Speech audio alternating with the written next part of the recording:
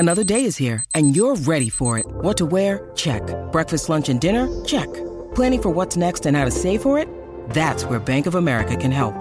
For your financial to-dos, Bank of America has experts ready to help get you closer to your goals. Get started at one of our local financial centers or 24/7 in our mobile banking app. Find a location near you at bankofamerica.com/talktous. What would you like the power to do? Mobile banking requires downloading the app and is only available for select devices. Message and data rates may apply. Bank of America N.A., member FDIC. With the Lucky Land Slots, you can get lucky just about anywhere. This is your captain speaking. We've got clear runway and the weather's fine, but we're just going to circle up here a while and get lucky. No, nothing like that. It's just these cash prizes add up quick. So I suggest you sit back, keep your tray table upright, and start getting lucky. Play for free at LuckyLandSlots.com. Are you feeling lucky? No purchase necessary. Void where prohibited by law. 18+ terms and conditions apply. See website for details. Okay, round two. Name something that's not boring. A laundry? Ooh, a book club. Computer solitaire, huh? Sorry, we were looking for Chumba Casino. That's right. ChumbaCasino.com has over 100 casino-style games. Join today and play for free for your chance to redeem some serious prizes. ChumbaCasino.com. No purchase necessary. Void where prohibited by law. 18+ terms and conditions apply. See website for details. Shut up and sit down.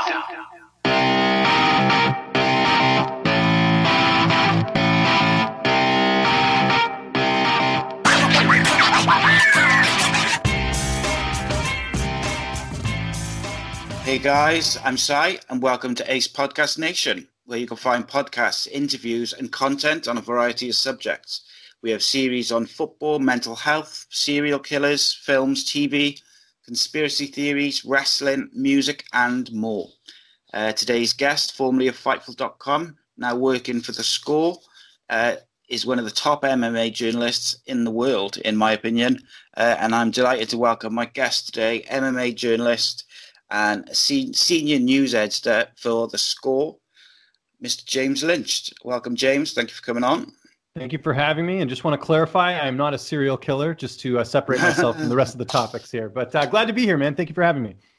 Yeah, no, it's cool. Then we got a wide variety of series going on. I seem to spend my life at the moment recording with different people on different subjects, but some of them merge together nicely, so it's all right. But they're not the serial killer one. That tends to be separate from everything. That's good. Yeah, it's good to have variety.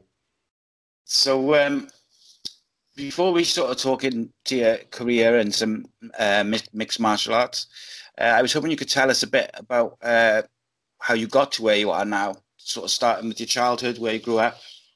Okay, yeah. I mean, I'll give you, I mean, we could be here for a while if we want to go into every detail, but basically, I'm from Canada, actually from Vancouver, born and raised there. Always had an interest in sports, played a lot of different sports growing up, hockey, rugby, soccer. Yeah, I mean, just anything like a normal Canadian kid would. And somewhere along in high school, I wanted to become a sports broadcaster. I really enjoyed sports, used to watch it a lot, especially hockey. Hockey was sort of my number one sport, which, again, playing into the stereotypical Canadian of liking hockey and all that stuff. And so I went to university for communications. And then along the way, I remember just, I think my second year of university, I just remember seeing The Ultimate Fighter in the first season. And I was like hooked. I don't know what it was about the show, but I remember the episode. It was the one where Chris Liebman got really drunk and he ends up trying to get away from Bobby Southworth. And he ends up going and like busting the door down to try and look for Bobby Southworth. That was like one of the most memorable episodes. And I don't know what it was, but for some reason I was really hooked on that show. So I immediately became a fan and started watching the UFC. And then I started watching Pride and sort of everything else that came through it. And I was always a fan, but the goal, once I was in university was to go into hockey. And then I ended up getting an internship at a sports network and ended up doing some script writing there. And then from there, I went to work at the Fight Network in Toronto. So I was going to university in Ottawa, which is like out east compared to Vancouver. Wanted to get out of Vancouver just to try something different, expand my horizons. And I ended up in Toronto a few years later and ended up doing an internship. And then, like I said, went to Fight Network. And that's where like my fandom for combat sports was like amplified like times 12 because the Fight Network back when I was there, they were covering MMA and they were covering boxing, they were covering all these sports. So I really got to hone my skills there. And it was also there that I really learned how to edit video, which would come into play later, which I'll get to in a second. But and then from there, I was at Fight Network for about 4 years, close to 4 years. Ended up working at TSN, which is like the Canadian ESPN. And then from there, I was just working like a regular day job, then at Discovery Channel. Then I worked for another digital company as well. And then once I had left sort of the full-time sports sphere at Fight Network, and I was doing sort of these other jobs, MMA was sort of a side gig to me. So, let's go to like maybe 2011, 2012. I was freelancing for a couple different sites, just doing some writing and just wanting to keep that interest in MMA going. And then, maybe around 2013, 2014, that's where I started working for MMA Oddsbreaker and I started doing my podcast. And that's sort of where my interviews came into play. And I remember doing the audio podcast, and this was a time, even still, where I think a lot of people are doing just mainly audio podcasts. And, it was going well, and I was getting some decent guests, but I got tired of transcribing interviews. And I was like, I've always wanted to be a broadcaster. Like, why not just, do this on camera? So I learned how to record video on Skype like we're doing right here, and I just decided to start doing video interviews, and they ended up going quite well. And I was able to kind of get my personality in there, and it's just for the fighters, it was better for them as well, just because they're getting on camera exposure as opposed to just being on someone's like audio podcast. And my philosophy early on, which ended up paying off for me, was I'll interview anyone. I think a lot of times, you'll see people just mainly cover the UFC. I was covering regional MMA specifically and doing UFC and Bellator interviews as well. But it was those early relationships I had with regional fighters that really paid off, because a lot of the fighters that I've interviewed, years ago are now in the UFC, and they have that relationship with me, dating back years ago. So it basically, I was doing that on the side, working a day job, all that stuff. And then basically when I became a dad in October of 2017, I had to make a choice. I couldn't do both. I couldn't just, freelance MMA and have a day job. So I quit the day job calculatedly, I was calculated about it. I didn't just quit and, hope for the best. I had got on with a couple different outlets at the time. So back when I was working a full-time job, I was just working for MMA Oddsbreaker and Flow Combat. Once I had decided to, make the foray into full-time, I believe at the time I was working for Fightful, was one of the first ones, which, great fit. And they, had me do my video interviews over there. Then I worked for Fansided, and then I worked for MMA Mania as well, doing some video editing. So basically, I was working for a bunch of different websites just to make it so I could do this full time, because obviously I have bills to pay and everything else. And it was great. And I did that right up until, a couple outlets switched, like, Fansided. I left Fansided at a certain point and went to Sherdog. And then, some other sites came into play. I started writing for BJ Penn. I started doing video interviews for MMA News and all this stuff. And then eventually it led to, this past May, I guess, where The Score, which is a huge, digital sports media outlet. It's not a television network, but it's a big outlet that covers all types of sports. Came to me and said, hey, we want someone to run our MMA department, and here we are today. So I kind of gave a long answer, but I think I kind of answered the question to a certain degree. Yeah. How I went from point A to point B. No, that's cool. That's cool. I think one of the things I wanted to pick up on you straight away, obviously I'm a Welshman, and they play rugby in. Do they play rugby in Canada, like in the schools? And actually, rugby's pretty popular. So I went to a boarding school, and it was mandatory to play rugby. My 8th to 12th, I think it was 8 to 10. You had to play rugby, and honestly, if I had the choice of playing it or not playing it when I was in the 8th grade, I absolutely would have done something else. But I'm glad I did, because one of the ththings that rugby really emphasizes is teamwork. You have to be in a unit, when you're doing a scrum or anything. And so I'm really glad that I was able to do it. But it was very, very beneficial for me when I was playing sports. Yeah, that's really cool, because like sometimes when I'll speak to people from like America or Canada, and you'll say rugby, and they'll look at you as if you've said like something they've never heard of. So that's really cool. But obviously, Canada have got a rugby team who are half decent as well. So, are you interested in any other sports in terms of like not necessarily to cover, but like just as a fan? Yeah, I think hockey's like my number one. I'd actually at some point would like to get back into covering hockey. I've never actually had a chance to do that. With The Score, there might be some possibilities, because they do have credentials for other sports. So that's something maybe down the line I'll do. But right now, we're about a month into the new job with the MMA section, so just want to make sure that's all smoothed out first. But I love hockey. That's like my number two. And then I follow all other sports like pretty casually. Like I watched the NBA Finals, obviously, and the Raptors this entire playoff run And I used to live in Toronto, so I live in Vancouver now. But I spent 10 years in Toronto, so following the Raptors to them winning the NBA title was pretty cool. And I sort of keep an eye on what's going on. NFL, same thing. I kind of keep an eye on what's happening there. Boxing, I watch a little bit of boxing here and there as well too. But those are sort of the main ones. And then baseball, like very little, but I still sort of keep tabs in it. But yeah, I mean, I'm a subscriber to The Athletic. Which is, in the U.S. is a, pretty big sports outlet where all sort of the major writers go. So I'm always reading up on every sport. And yeah, I mean, I'd say, but as far as like dedicating time, it's definitely hockey and MMA for sure. Cool. So would you say in terms of, like you get some boxing fans and some MMA fans who are like one or the other and they're very traditional and they don't like the other side. Are you sort of more towards the MMA side in terms of what you'd rather watch? Yeah, I would. I think with MMA, I think Joe Rogan said it best. Boxing is a limited form of fighting. I mean, you can only punch. That's it. Not to discredit anything away from the sport, because there's certainly a science to it. That's why they call it the sweet science. But yeah, I mean, MMA. If I had my preference, I'd rather watch MMA than boxing. Now, saying that, like if I had the choice between watching like Wild Bill's Fight Night and like Fury Wilder, obviously I'm going to watch Fury Wilder. But it really just depends on the fight. I think like we had Tyson Fury fight this past Friday. Like I had to watch Bellator instead. So, I mean, I caught that after.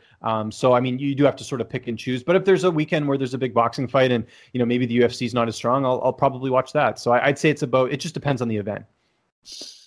Yeah, and I think it makes a big difference, doesn't it? Like, obviously, if you're not covering it, it's like who's fighting. Like Tyson Fury is just an all-round entertaining guy, isn't he? Yeah, he's just got a bit of everything. And he's got the skills to back it up as well.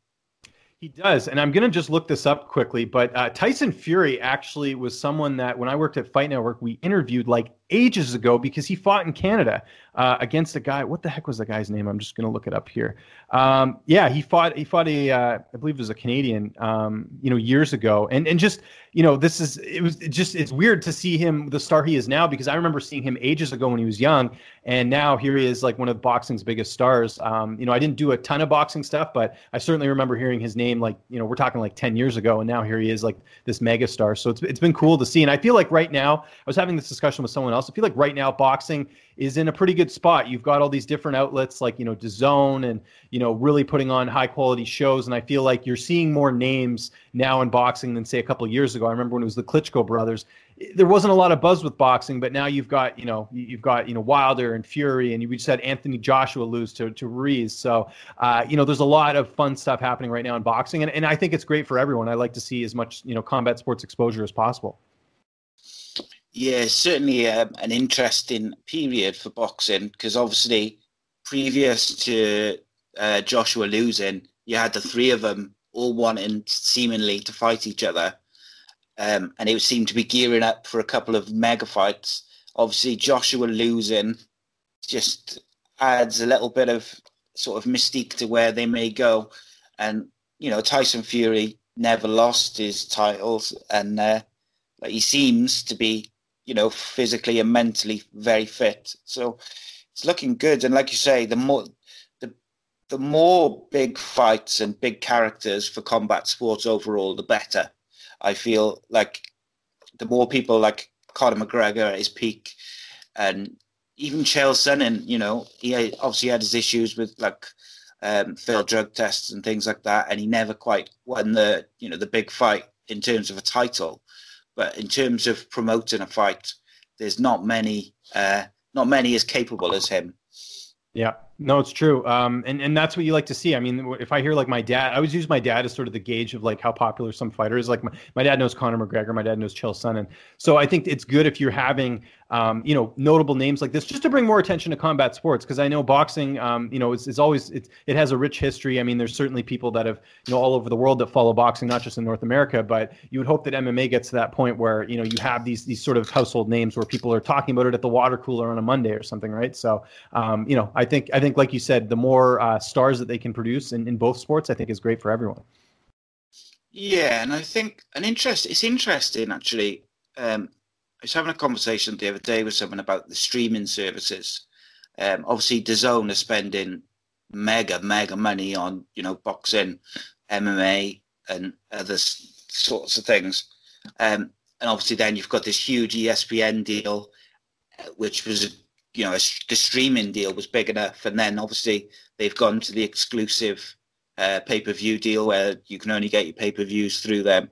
Do you think that the ESPN deal specifically is going to harm the pay-per-view buys for the UFC? Or do you think that they don't really care because they're getting their money up front anyway? I don't think the UFC cares. I think they just want to put it. I mean, to me, this seems like more of a beneficial move for the UFC and the owners than it is for the fighters.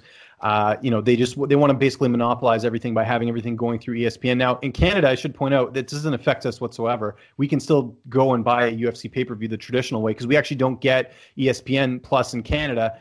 Everything airs on TSN. So for me, it doesn't really impact me, but I know I've heard from Americans how disappointed they are that, if someone's like, if you have like a dad or something that doesn't know how to use technology and he has to order it through the app, I could see there being issues there, but I don't know if there's been any sort of ripple effect from that. We'd have to sort of see more data, but yeah, I think like if I did guess, I'd say it's probably more beneficial for the owners than the fighters themselves.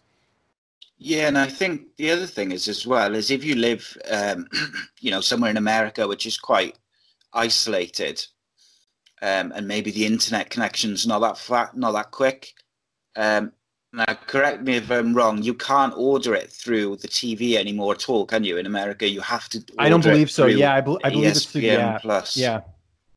So if you've got if you live somewhere quite isolated and you want to watch the fight, you can't just phone up and get the pay-per-view.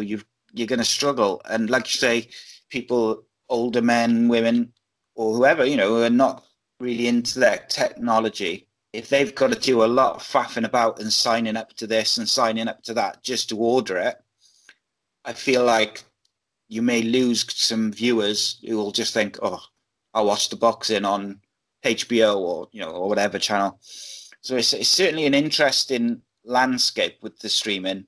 Not just that, but sorry to interrupt you, but I mean bars as well. Like if you go to a sports bar, like how easy is that for the sports bar to get ESPN Plus and put it on there? Most of them don't have like a smart TV, or they don't have the box to order a pay-per-view. So I've been hearing as well that that's another thing that's been impacting, because a lot of people don't want to pay for the pay-per-view. They'll go to a sports bar. Some sports bars won't carry it because they just don't have the capabilities of getting the app and having it stream across the bar. Yeah, I didn't think of that at all. Of course. Because, like, if you go, I'm assuming it's similar in America and Canada that it is to Britain. Most pubs or bars have got, they've got flat screen TV or whatever, but they're not like the latest TV, or there's just a TV big enough for people to watch, and they're not necessarily, like you say, smart TVs, which then it means you can't order. But excuse me, sorry.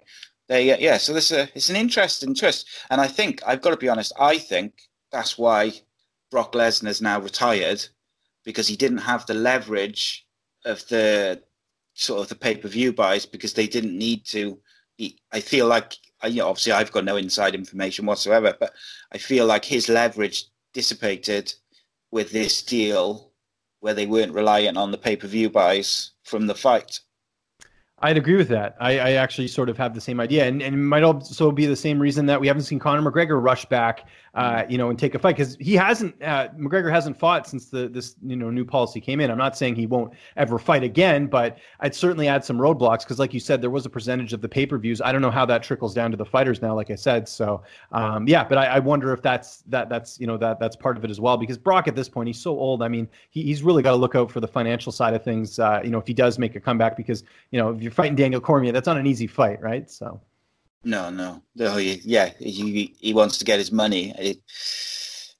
Absolutely. So you mentioned obviously that you got into sort of video editing, and I saw I had a little peek at your LinkedIn page earlier, and it mentioned about you got a decent skill set in sort of graphics and stuff.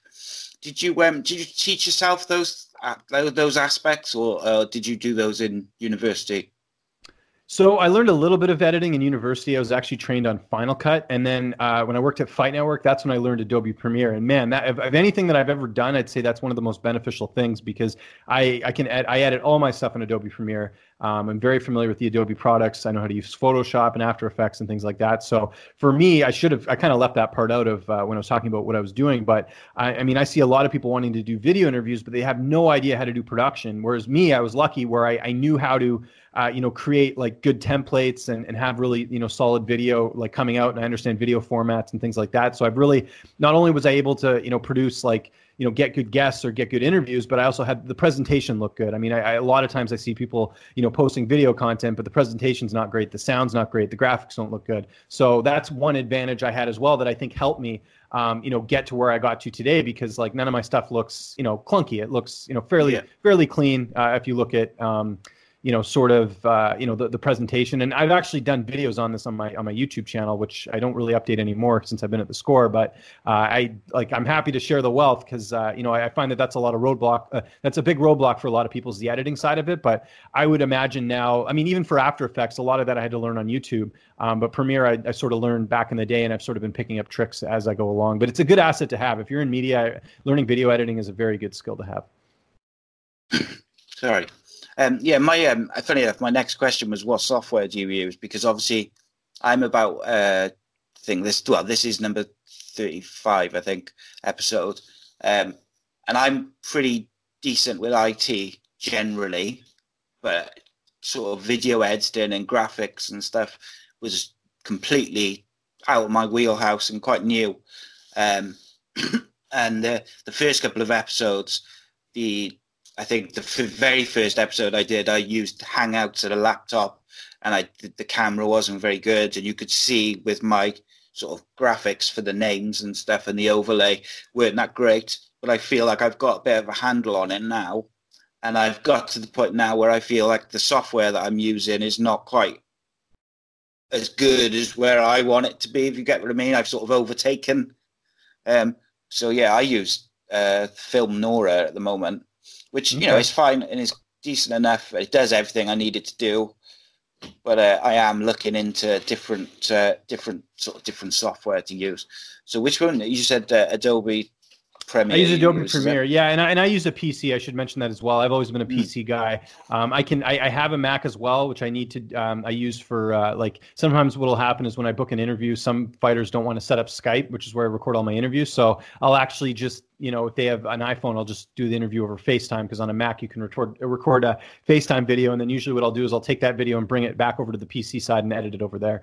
So to me it's I'll kind of keep this simple if I can. So I record using because I find the best quality when it comes to recording video interviews is for like recording my end of things. I use just the default Windows camera that's on there. You get really high quality video. I find with like the built-in Skype recorder and with a Vair, you don't get as good a quality. So I record myself, then I record my audio on my end under Audacity, and then I record the other person's end using a Vair. And a Vair's hit or miss, but the problem with the Vair is, the reason I keep using a Vair is because the quality is just better than anything out there that I've seen anyway. So what I do is when I record, it only records the other person's end of the conversation, and then my end I'm recording locally. And then basically I get these two files, I put them together in Premiere, and then that's how I get my interview. I know it sounds complicated, but I'm so used to it now that it's not that bad. Like it's pretty good, and I find it gets the best quality stuff out of anything I've done. Okay, I think I'll have a nose at some YouTube videos later. Yeah, and hit me up after this too. I'm more than happy to answer. I get questions all the time about video recording, and so like I said, I have a couple tutorials on my channel because I was getting those questions all the time, and I was just like, look, I'll just make a video. It's a lot easier to do. So I threw that on there, and it's sort of like sort of an easy way to figure out how I record stuff, and everyone has sort of their own method. I know other people do. They'll use like OBS or whatever, and they'll record like live on YouTube. That's a good solution.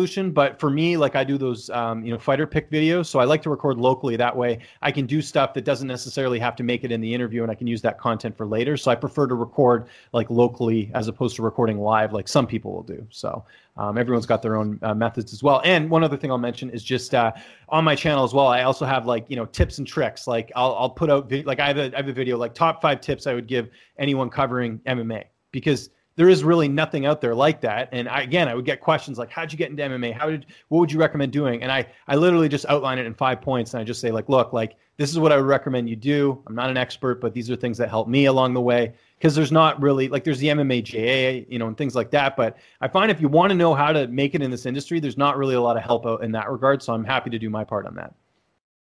Yeah, cool. I think I'll be going down a rabbit hole of your YouTube videos later on then, by the sounds of it. But yeah, it's something which I'm looking to expand a bit now.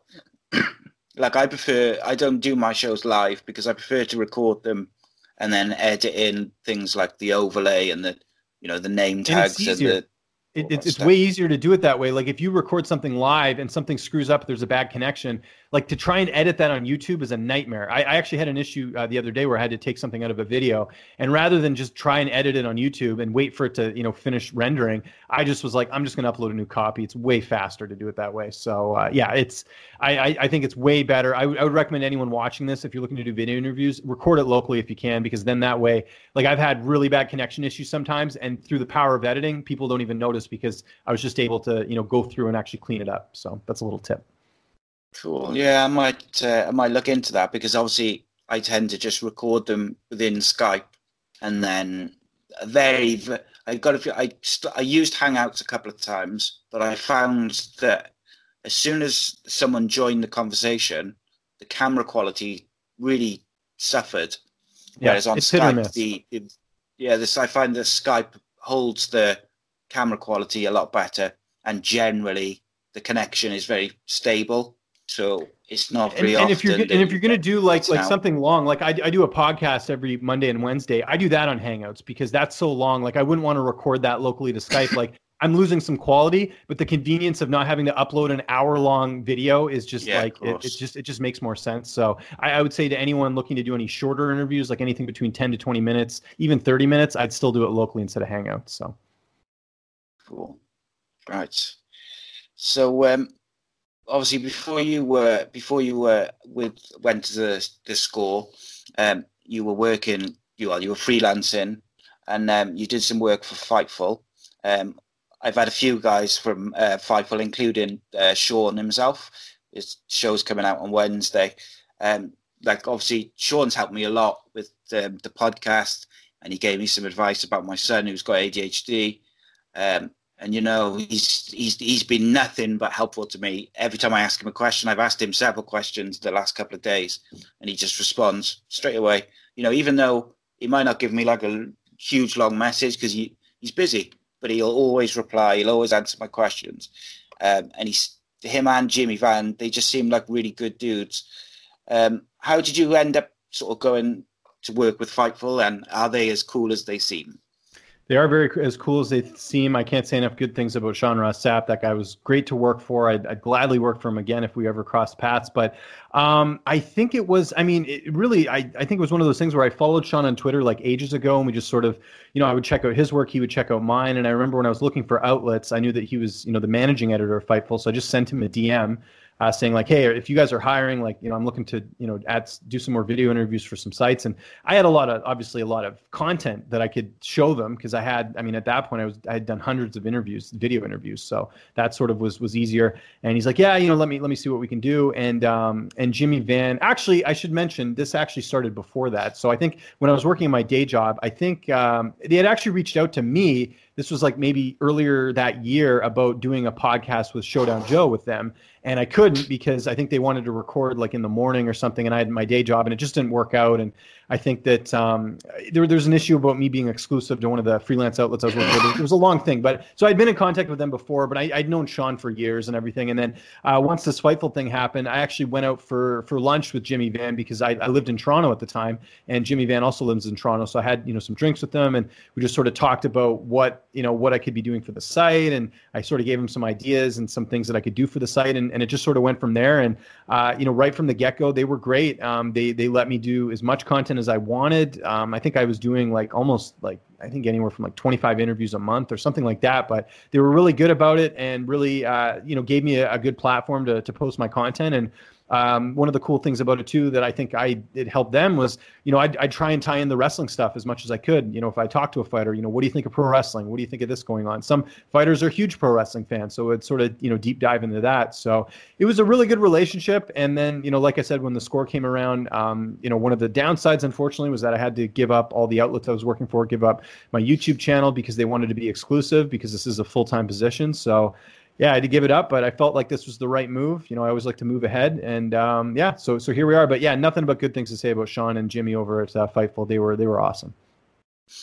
Yeah, one of my actually, I think you're right that when you came on board Fightful, I felt like the MMA channel, it was an MMA channel then on YouTube. I felt like that got a real big lift for when you came on board, because you were doing obviously so many interviews, and your personality comes across very well in the interviews. And I felt like they needed that, because I think the podcast that they do with Showdown Joe and Sean, and then obviously you joined as well, is really good and it's really insightful. And I've always enjoyed it, but they didn't have as much content on the MMA side in terms of, interviews and videos as they do on the wrestling side. And I felt like you say, your work certainly helped that.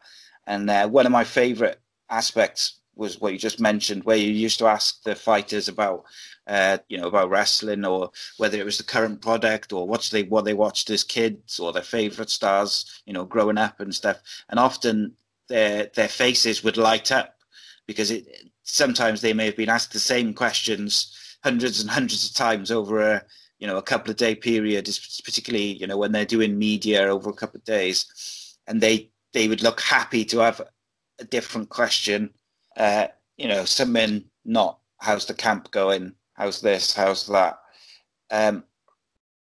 So yeah, that was real cool. What was the strangest response you ever got to, like, when you asked fighters about wrestling?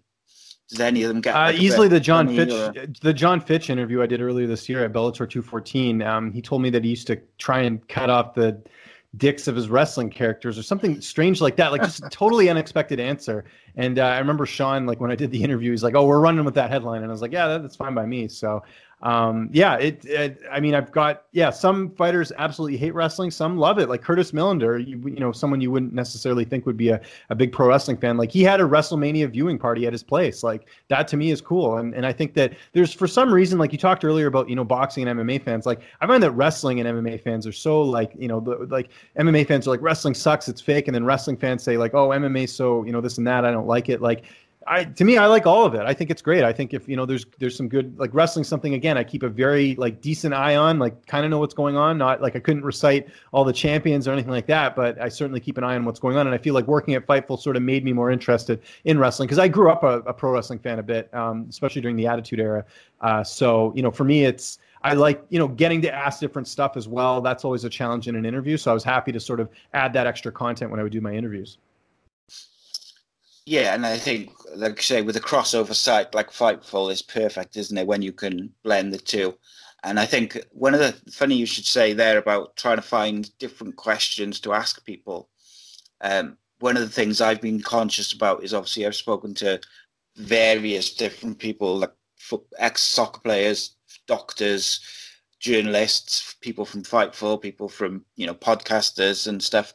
And I've tried to vary it up so I don't feel like I'm just asking the same questions to a different person. And it, I found, obviously I'm new to it, whereas, you've got a good bit of experience with interviewing people, but I found it can be quite tricky sometimes if you're speaking to, like I've spoken to a couple of people within sort of wrestling podcasting, and sometimes it's difficult to ask different questions, if that makes sense. No, it can be very difficult. And I had, because I was working for so many outlets, I mean, there were some days, I'm not kidding you, I would do like 17 video interviews that's, just because like just the way the schedule works out, or you can't get a certain fighter at a certain time. So imagine doing that many interviews in one day and then trying to come up with different stuff. Like it's, I usually what I'll do, and then this is a tip for anyone sort of out there, it's kind of common sense, but you wouldn't believe how many people forget to do this. But I'll go and check out their social media, their Instagram, their Twitter, whatever, and just try and find something that has some sort of interest outside of the regular how's training camp, how's, this and that, how's the weight cut, just to get something a bit different. So I find that that's something too, where, I try and go that extra mile and just get on their level. I mean, there's certain fighters that just aren't good interviews, but if you can get them on that level where you can talk about something that, they're interested in, then the interview usually goes a lot better. So it's just little things like that, just keep in mind. So speaking of interviews then, what does any particular interview sort of spring to mind if I asked you, what was the craziest or most awkward or difficult interview you've ever had to do? Well, craziest interview by far was I interviewed felony Charles Bennett, formerly known as Crazy Horse Charles Bennett. I mean, this guy, he couldn't stay focused. Like I'd ask him a question and then he'd go off on something else and he'd say really like, kind of obscene stuff, and you're trying to steer the interview. So, I mean, that by far is the most challenging interview I've done in terms of like trying to stay the course. And he was cool about it, but it just like I had to win his trust over by just sort of, going along with it. But I could see that being a nightmare for other people to do interviews. I've interviewed, like Hannah Cyphers, who's not very, outgoing. She's very shy. I'm sure you've seen that in some of her interviews. I've done like 4 interviews with her now, and I find that every time they're getting better. Like she's just someone who, like, you can tell has never been in front of a camera. So I sort of enjoy that challenge of trying to get the most out of someone. As far as like crazy ones, I had one that I don't know if it's still on my channel, but I had a fighter get mad at me like in the middle of an interview because of something some other fighter said in an interview that I did with them. So he tried to take it out on me, and he's like, I can't believe how disrespectful you are. And I was like, whoa, like you didn't mention any of this before we did the interview. Like, and the guy just ended up looking bad as well. So I've had things like that. Yeah. And then like, most memorable interview, I'm a huge Gegard Mousasi fan. So I got to interview him in person at UFC 210 in Buffalo. And it was awesome. He was just a really good interview. In fact, I just interviewed him this past Friday again. Done a bunch since then. So he's always like top of the list interview. And I'm sure you're going to ask me at some point, bucket list interview. I mean, I'd love to take the challenge of trying to interview Nick Diaz. He doesn't do many interviews. I'd love to just like try and get something with him. I've never had the pleasure of doing that. So that would be one for sure. But I've been very fortunate throughout my career to interview a lot of really great fighters and fighters that I wasn't sure if I'd ever get the chance to speak with. But, I've been very lucky in that process to do that.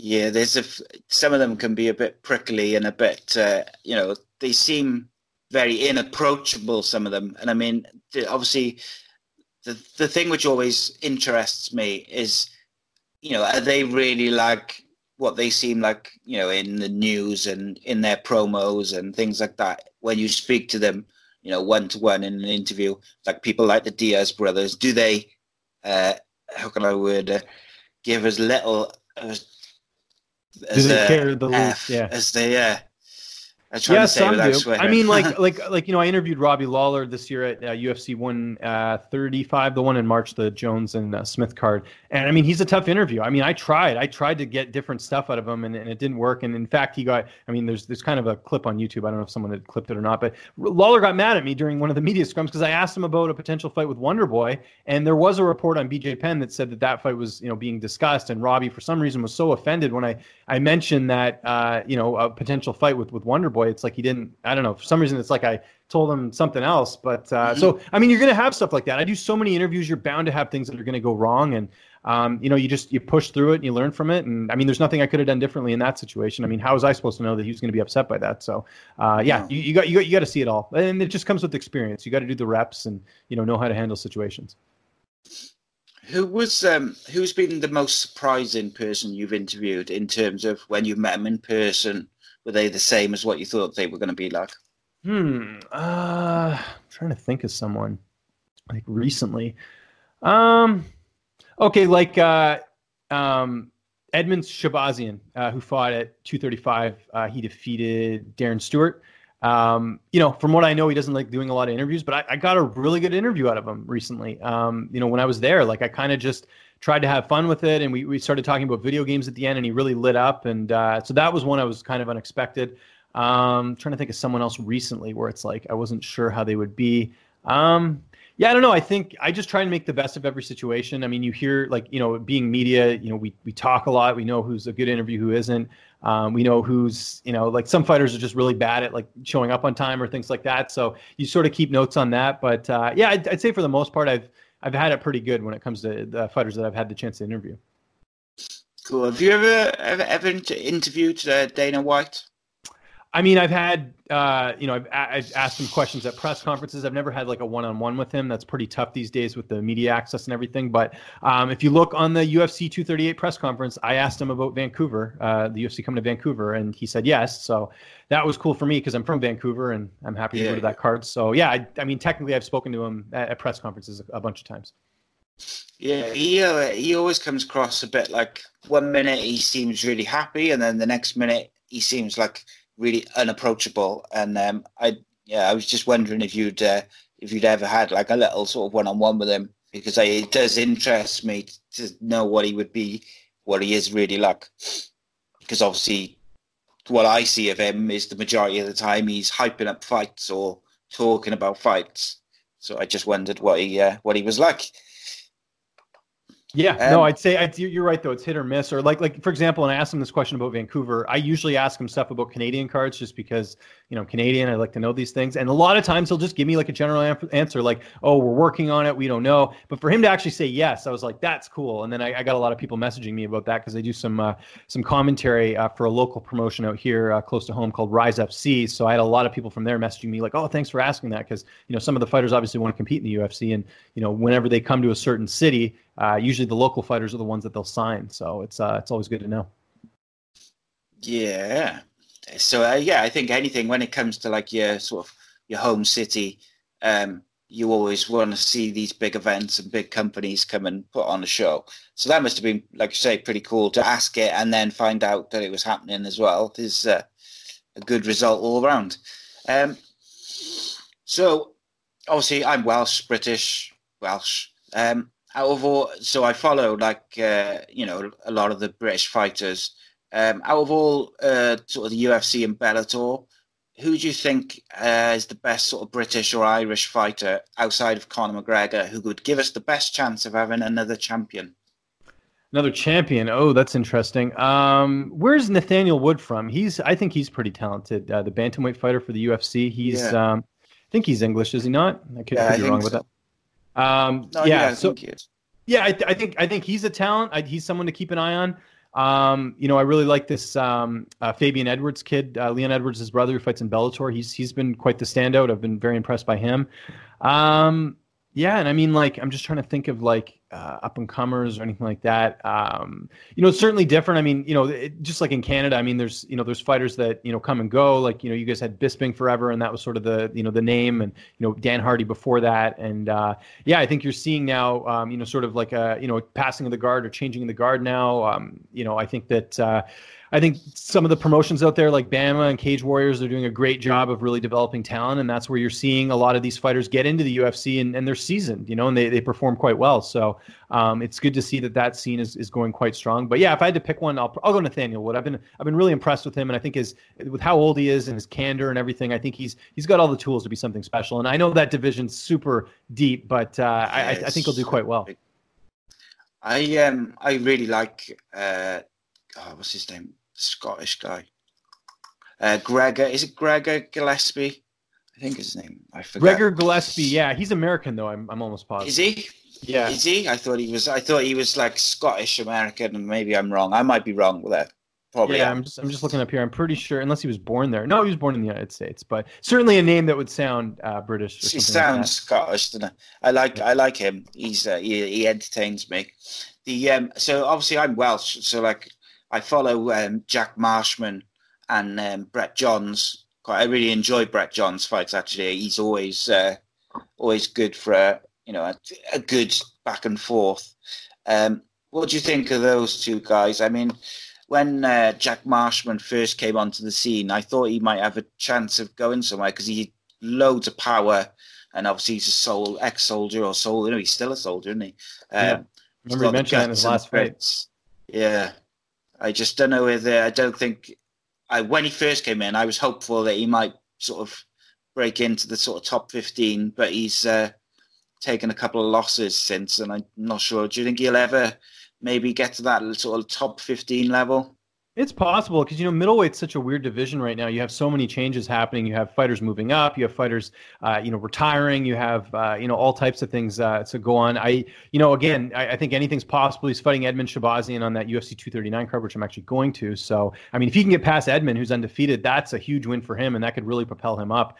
So it's possible. And Brett Johns, I've been interviewing Brett since probably before he made his Titan FC debut. He's a great interview. He always makes time for me, and it's unfortunate what's happened to him in the last couple fights. I don't know what the latest is on him or when we're going to see him back, but one of the things I always like talking to him about is he does car racing, I think, is one of his side hobbies. So I think that's cool too. He's a super nice guy, and I wish he had, he had a bit more success in the UFC. Hopefully, his next opponent will kind of propel him up that way. But I think two really great guys right there. As far as Johns, I believe, how old is he? He's probably under 30, I would think, or at least close to. Yeah, I think he's sort of 27, I think. Yeah, so 15-2 record, 27, and he lost to Sterling and Munoz, who just fought each other. So those are two really tough outings. I think he fights someone else, he get right back in the swing of things. Because that calf slicer when he had over Joe Soto, that was incredible, and he's fun to watch. So I think both those guys, actually, there could be some potential there. Absolutely. So my friends who are MMA fans would not forgive me if I didn't ask you about Conor McGregor. I'm a huge fan of him. Obviously, he's been in the news for the wrong reasons a bit over the last couple of years. But you've interviewed Conor, haven't you? I've been at events that he was at. I actually went to. I guess the only thing I've technically sort of said anything to was I was at the Mayweather McGregor press conference that they had in Toronto, and I think I asked him one quick question because it was just a zoo with the amount of media there. Yeah. But I was at 196 when he lost to Nate Diaz. That was the first event I ever covered in Vegas. I was at 205 when he beat Alvarez for the title, which was historic. I love watching Conor McGregor fight. I wish he'd fight more often. I get the political side of things where, obviously he wants big money fights, and I don't know who's going to fight next, but I don't think it's going to be Justin Gaethje, because I think if he comes back, it's only going to be for a big name. And as great as Gaethje is, he's not that type of name like a Cowboy Cerrone or Nate Diaz or someone like that. So, I'm hoping he'll come back soon. And, we talked about the pay-per-view stuff with Brock Lesnar. Maybe that's another reason why we haven't seen him come in either. So we'll see. Hopefully they can figure something out, because you need Conor McGregor. He is a guy that they, it's just better when he's around in terms of what it does for the sport. But saying that, you got to be careful here. What happened to Ronda Rousey? When Ronda lost to Holly Holm, I know she was adamant about fighting for the title again, but they should have sat her down and said, look, you're not going to beat Amanda Nunes. We'll give you anyone else on the roster. Because here's the thing with Ronda, and I'll get back to McGregor in a second, but this is, I think it's important to mention. If Ronda fought anyone else in the bantamweight division other than Amanda Nunes, she wins, and she could have gone to WWE on a higher note, or she might have stayed in the UFC and still done quite well. But they literally gave her the best striker in the UFC in Amanda Nunes, and she tries to stand and trade with her, which is a terrible mistake. And she got knocked out. And that's unfortunately what people remember Ronda as, is she couldn't beat, some of the best. So I'm worried that the same thing could happen with McGregor here. If they give him Tony Ferguson, if they give him Poirier or whoever, if they do the Khabib rematch, it's not going to go well. They got to get Conor a win here. If you lose 2 straight fights, your stock goes down big time. Few fighters have been able to come out of that and still maintain their status, like a Chael Sonnen, who recently retired. But it's just, they got to get Conor a win here. And I think you got to give him a fight that's going to be competitive, which is why I thought the Diaz fight made sense, because Diaz had the layoff and he's coming in, and McGregor at least has fought a little bit more, and and he had already defeated him. So I think there was a way for him to win there, but we'll see what they decide. But they got to be careful with McGregor, because I think him losing 2 in a row would be really detrimental to his career.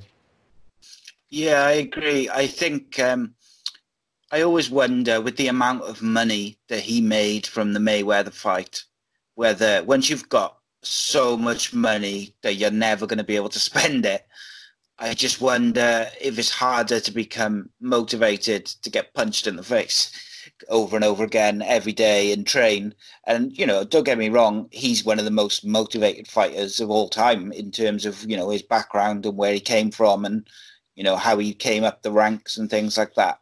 But I just felt in the Khabib fight, I just felt a bit like he became so concerned with what Khabib was doing that he didn't do all the things that had got him to the dance.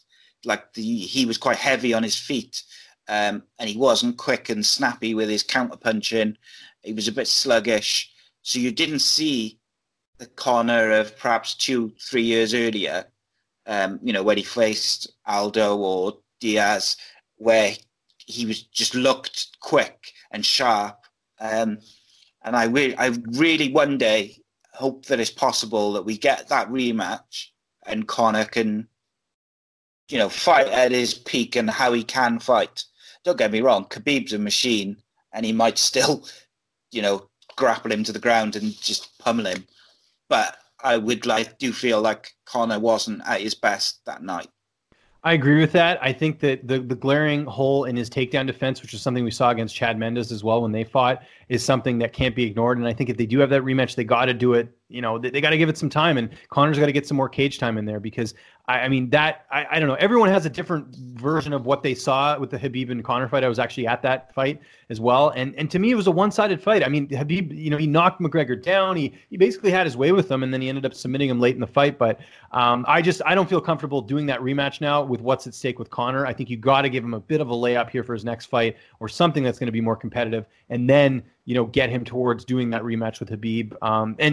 That's not, and saying that as well, I mean, you can't count out Dustin Poirier against Khabib either. So that's a fight that they could do, the rematch, because McGregor obviously has a win over Poirier at 45.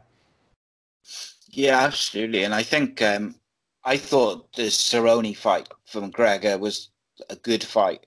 It was still a fight he could lose, but I just felt that it felt like the right fight for him. Rather than putting him in there with Ferguson or, like you say, Khabib, I just felt that was the right one. But again, Diaz would have been a good one. Or even, I think, Poirier is another one I'd keep him away from.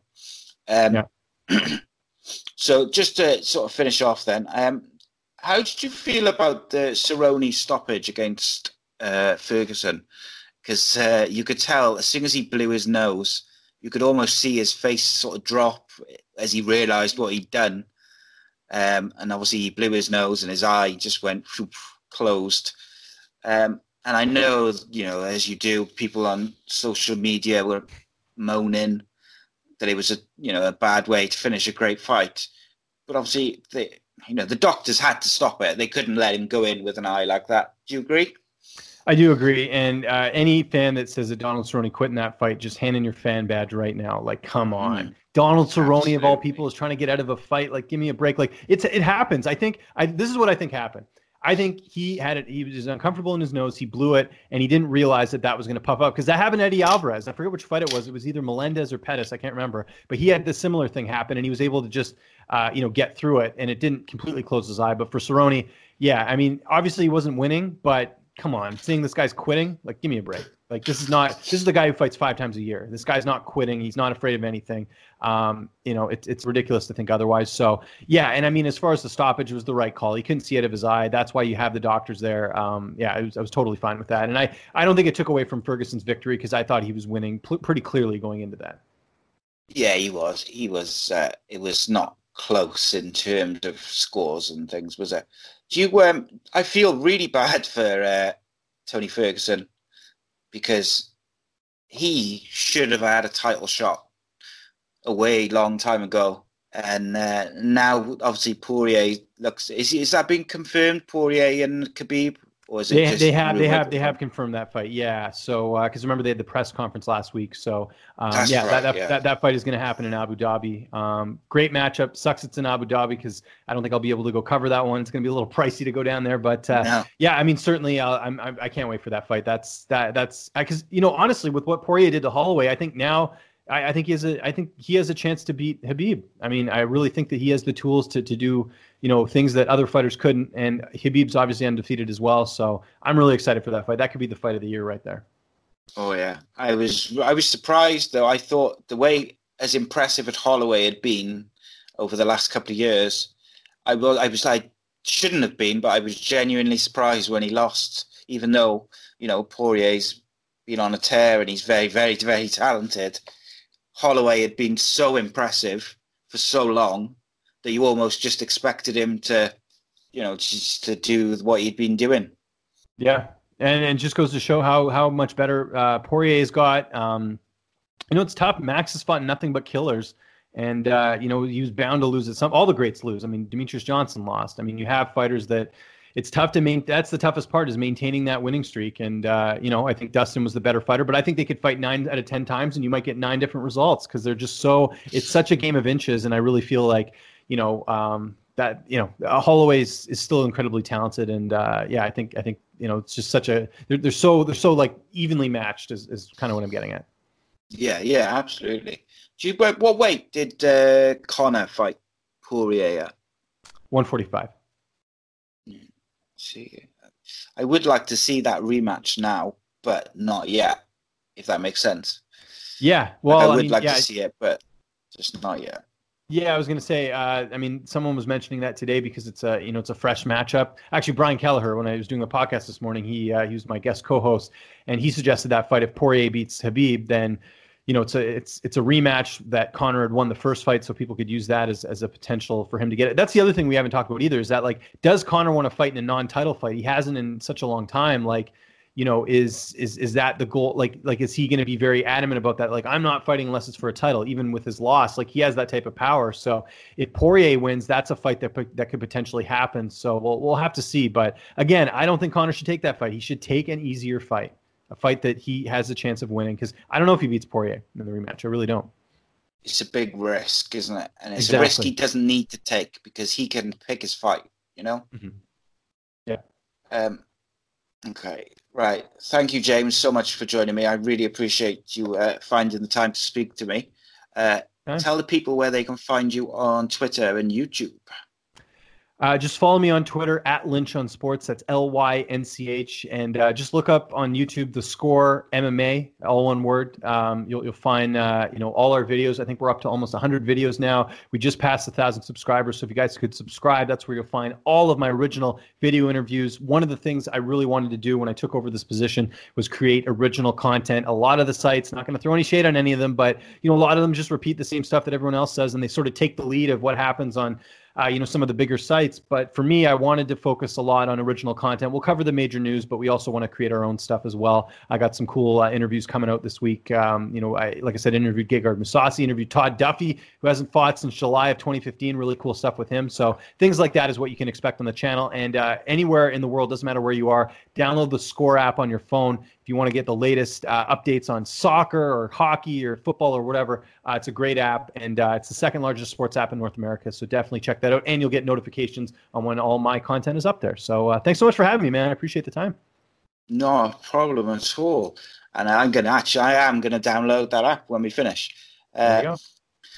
So, guys, leave us a thumbs up on the video. If you could give us a subscribe, that'd be great. And give it a share. Tell your friends, tell all your friends, all your family. Tell them to come and take a look at our podcasts. We got shows with all sorts of people on all sorts of subjects. And we just like to hear people's stories, talk to them. And that's it, really. We'll see you. I'll see you next time. You can follow us on Twitter to keep up to date on upcoming content and guests. It's at ACEcast_nation, and find us on Facebook at ACEcast Nation. And all our shows are available on our YouTube channel, but also audio versions available at Apple Podcasts, Spotify, Stitcher, Pocket Casts, and more. Get involved by leaving us a comment. And we'll see you next time. Thank you again, James. And thank you, everyone, for watching. Shut up and sit down.